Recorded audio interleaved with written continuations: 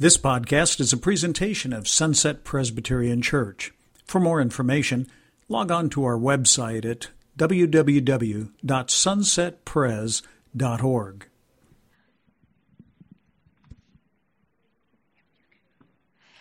All right, that's a fun microphone situation there. Okay, all my wires are good. Good morning, everyone. Okay, I have to admit something to you all, and good evening, by the way, to Tuesday night and Thursday morning as well. I'm going to start with true confessions, which is that when I got assigned to speak on Noah, I had to take a deep breath. It is not my favorite story in the Bible. Unlike so many children who have fond memories of Noah, Nancy Guthrie points out that it has some pretty gruesome images and some pretty harsh realities. And I've always struggled with those. But I know that God's word is a living word, and I just got ready to get in and wrestle with Noah, and that's what I've been doing for the last week. So I want to remind you of something as we start. I want to remind you that we are at the very beginning of the story right now. It feels like a lot has happened, right? A lot has happened, but really we're only a few chapters beyond creation. We're on chapter 6 out of 50 chapters in Genesis, and Genesis is only the first book of the Bible. And when you're writing a book report, you can't just read the first few pages and understand what it's all about, right? You have to read the whole thing.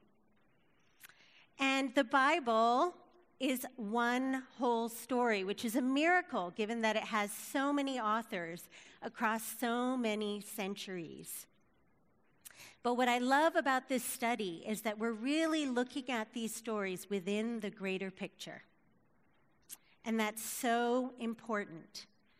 So what I want us to see today in this story of Noah is that there is here the beginning of a thread of salvation that we're going to see run throughout all of Scripture, and it's going to culminate in Jesus. The climax is the cross.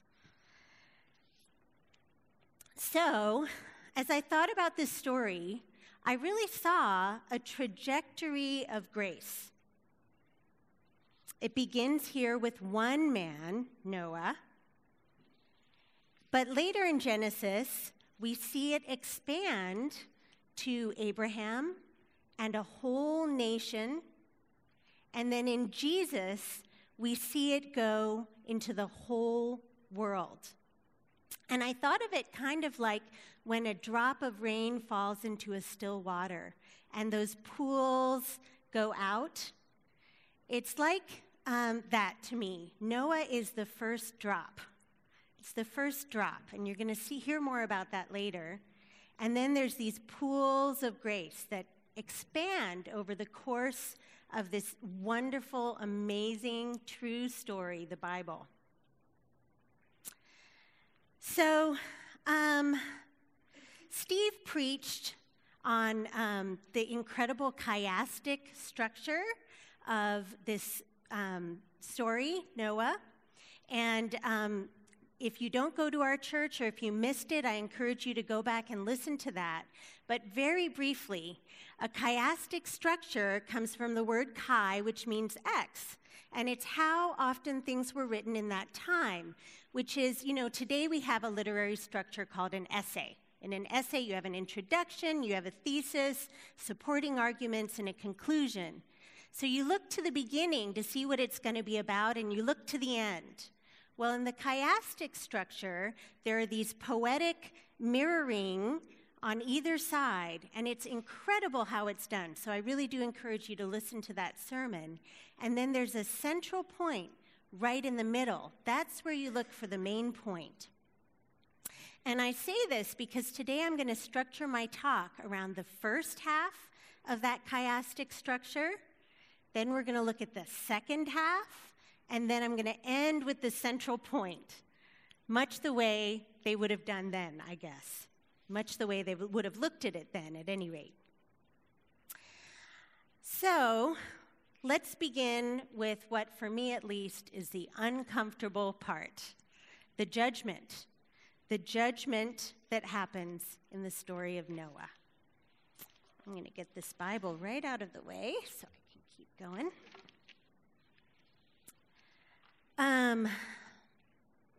We're just at the beginning of the story, and already the earth is full of violence and corruption. And every intention, it says, and every thought of man's heart was toward evil. And we often talk about the flood in terms of sin more generally, but really, in this story, it's quite specific. God sees violence and evil and corruption, and not just a little. Continually, there is evil and wickedness and violence. It is pervasive and it is extreme. So there's something very important that we learn here right at the beginning about God, and that is that he is deeply grieved by violence and evil. We might have expected him to be angry and retributive, but he is grieved. He is grieved. One of my favorite books is called The Divine Conspiracy. It's by a man named Dallas Willard. And in it, he talks about God's great capacity for joy. And Dallas is in South Africa, and he walks down to the beach, and he sees there a scene like something he's never seen before. The light, the textures, the color, the power of the ocean. He is in awe. And he has this insight as he looks at it. He realizes God sees this all the time. And he not only sees this glorious moment, he sees every glorious moment throughout all of creation. He sees Everest at sunset and babies being born and, a lion stalking in the desert. Whatever you think is glorious, he sees it all the time, and his capacity for joy is therefore limitless. Can you imagine being aware of all of that beauty and awe all of the time? Amazing. And that image struck me, but then I had another thought as I was reading it, which is that God also sees all of the suffering and all of the violence all of the time. So when you think of the millions of tragic and horrific moments of humiliations and defeats and destruction and violence and trauma happening throughout the world and throughout history, God is present to all of that at every moment too. Every second when horrible things are happening throughout the world, he knows each one deeply and personally. He has a limitless awareness of suffering and violence and trauma and grief as well. And how can a loving God respond to that awareness? He grieves. He grieves. And the word for grief there doesn't just mean emotional pain, it means physical pain as well. Have you ever grieved over violence and tragedy? When you do, you are aligning your heart with God's heart. It grieves over these things more than I think we could ever imagine. Another thing that we learn from this story is that the natural consequences of violence and evil are death and destruction. It's pervasive right now on the earth in this moment of Noah, and it's seemingly without end. Martin Luther King has a great description of violence. It goes like this: The ultimate weakness of violence is that it is a descending spiral, begetting the very thing it seeks to destroy. Instead of diminishing evil, it multiplies it. Through violence, you murder the hater, but you do not murder hate.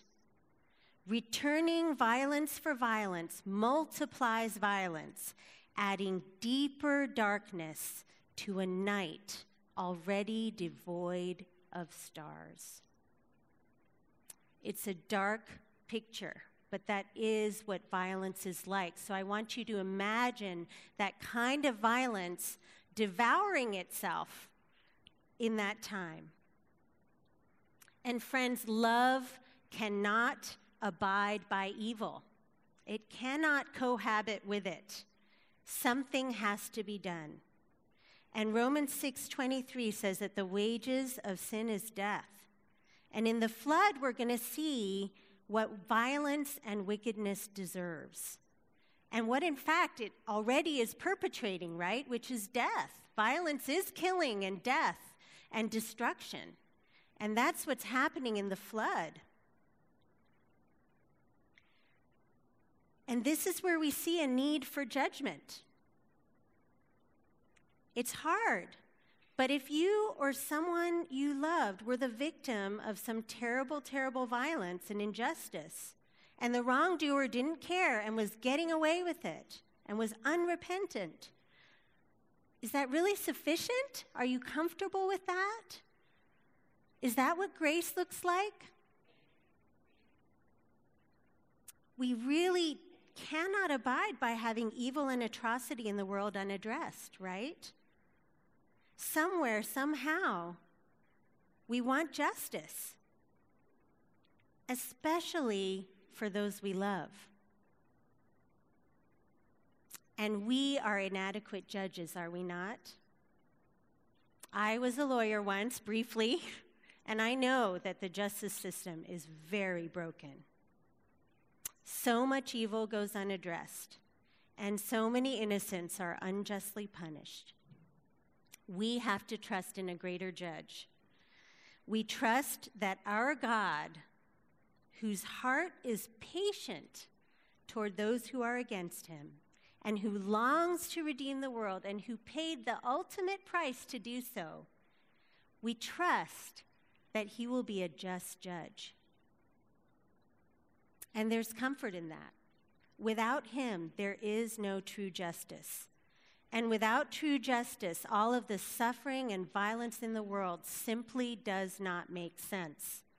We have only meaninglessness and chaos and destruction. So in the story of Noah, we see the destructive cycle of violence come to an end in more destruction and violence. And the floodwaters come from above and below. And it might prompt you to remember that in the creation story, God separates the waters above and below. He creates order in the chaos. It's one of the first things that he does. Well, now that separation is removed, and chaos and destruction descend once more upon the earth. And yet, in the midst of all that chaos and destruction, there's a boat. There is a little raft of salvation and grace that somehow is making its way, and it's somehow a way for humanity to move forward. So do you see the beginning of the thread there? It's just a little beginning. One boat, one man and his family. So let's talk about the second half, salvation. In Noah, we see that salvation is also possible in the midst of judgment. God refuses to give up on his creation. But salvation here is limited to just the one man, because we're just at the beginning of the story. Tim Keller puts it this way. Here in Noah, we see the pattern of a solution without it being the final solution. It's a foreshadowing, if you will. So if you remember the raindrop and the concentric circles of grace, here we're going to see the drop of grace for one man, where through Christ we see it spilled out broadly for the whole world. So why Noah? Why Noah? Was Noah rescued because he was so perfect and blameless?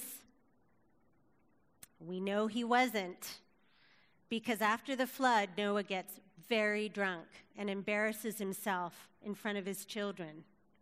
And the inspired author of Scripture clearly saw it fit to keep it in there.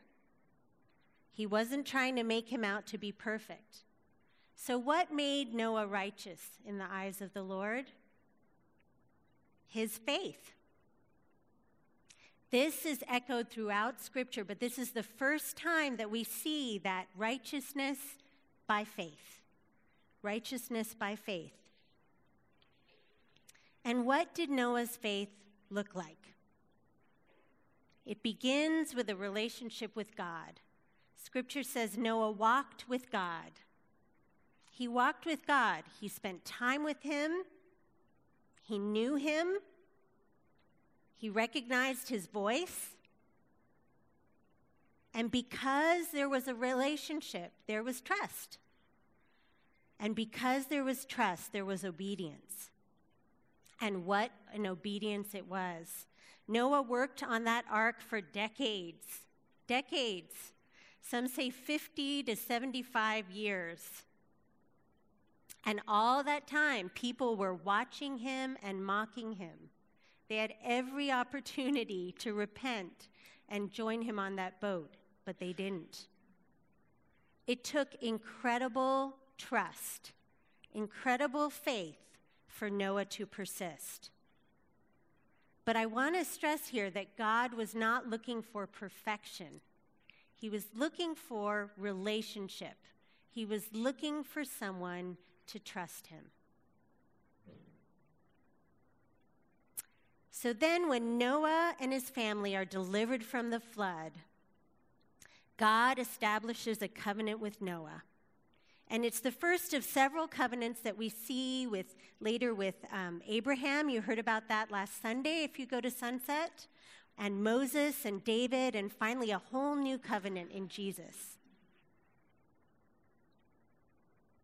And because God is a God of both truth and love, both of those things, as God is making the covenant, he acknowledges that humankind has evil in their heart. He's not, again, making the covenant because they somehow earned it. And yet, he says, never again. No more utter destruction. No more flood. No more getting what you deserve. Because when you love as God loves, judgment, even righteous judgment, hurts, doesn't it? So if the story of the flood hurts you as it does me, know that it hurt God as well. And he said, never again. And he said, never again on page 10 in my Bible, right at the beginning. And as a sign of the covenant, God hangs his bow in the sky as a sign and a reminder that this will not happen again. Remember, we're still at the beginning of the story, and that bow word in rainbow refers to a weapon. At the beginning of the story, God hangs up his weapon. He hangs it up. He says, no more. In my Bible, all you have to do is turn one page to see another thread added to the plan. It's the story of Abram, later Abraham, and the story of a nation, and already the descendants leading down to a future king. God is already weaving a greater plan for wider salvation, and grace is beginning to ripple outward. And at its climax, the climax of this story, we find a boat that is Jesus already being woven through the early pages of the book. Again, in Noah, we see the pattern of the solution, but not its final solution. And I found this so interesting. In a sense, when God hangs his bow in the sky, he's pointing it now in a different direction. He hasn't resolved the problem of sin. It's still there. But where is he pointing his wrath? He's going to take it on himself. The bow, I'll never look at a rainbow the same way again. If you pull an arrow, it's going to go heavenward, right? It's an image that I found helpful. So he's weaving a new story of salvation into the messy violence of humanity. And beginning with Abraham, we're going to see a growing revelation of who God is and how his love pursues us toward that final act of self-sacrificial love. That's what the whole book is about. So that Martin Luther King quote about evil, that's not the end of it. It has a few more lines, some of my favorites. He says, "Darkness cannot drive out darkness. Only light can do that. And hate cannot drive out hate. Only love can do that." So our loving God pays the ultimate price to stop the cycle of violence. And no one saw it coming, even with all the chapters that went before, not even the disciples. No one really understood how much God was willing to pay to save us from the consequences of sin and wickedness and evil and violence, to offer the final solution that the rainbow promises. But we have that privilege to look back and to see the thread of love begin to be woven more and more boldly over the years, beginning with Noah and a bow hung in the sky. So now we're coming to the central point of the story. The central point is not about judgment or salvation, apparently. And if you heard Steve's sermon, you know what it is. God remembered Noah. God remembered Noah. Ultimately, the God of the universe wants us to know that he remembers us, that he is personal, and that the whole course of history revolves around his desire for relationship, not with a nameless mass of humanity, but with people, real people with real names, like Noah, real people with real frailties, like Noah. And the word remember here does not mean to keep from forgetting. It actually means to fulfill a promise, to act on behalf of someone, to pay attention. Noah was in that boat for 1 year and 10 days. 1 year and 10 days where he floated on a sea of destruction coming from above and below, where he stranded on a mountaintop. And for 1 year and 10 days, he trusted God, and he waited while chaos and destruction raged. And God did bring him safely to a new land, and he was allowed to begin again. And that God is our God too. He sees you and he sees me in our own chaos, and he is trustworthy to bring us safely to the other side. But his solution lasts for an eternity. I want to end with this verse from Hebrews. You all know about Hebrews, or many of you will, about the parade of great followers of faith throughout scriptures. And Noah is among those, praised for his faith in those verses. And of Noah and others, Hebrews says this: all these people were still living by faith when they died. They did not receive the things promised. They only saw them and welcomed them from a distance, admitting that they were foreigners and strangers on earth. People who say such things show that they are looking for a country of their own. If they had been thinking of the country they had left, they would have had opportunity to return. Instead, they were longing for a better country. Do you ever long for a better country? I do. A heavenly one. Therefore, God is not ashamed to be called their God, for he has prepared a city for them. And by faith, friends, we too belong in that line, and we too have a city prepared for us. A permanent, safe harbor from the storm. And Jesus is the vehicle that carries us through the storm of this life and puts us in that new country. So I hope that we will be encouraged today that he remembers you and he remembers me, and he cared enough to point the bow at himself, to provide a permanent solution to the violence and destruction of this world. And he hasn't given up. Amen. Let's pray. Heavenly Father, would you help us to trust you in the midst of the storms of this life? And Lord, would you give us a hope for our future destination that will help weather this storm? And we thank you, Lord, that we are safe within Jesus. We are safe within Jesus, and we trust you to bring us home. Amen.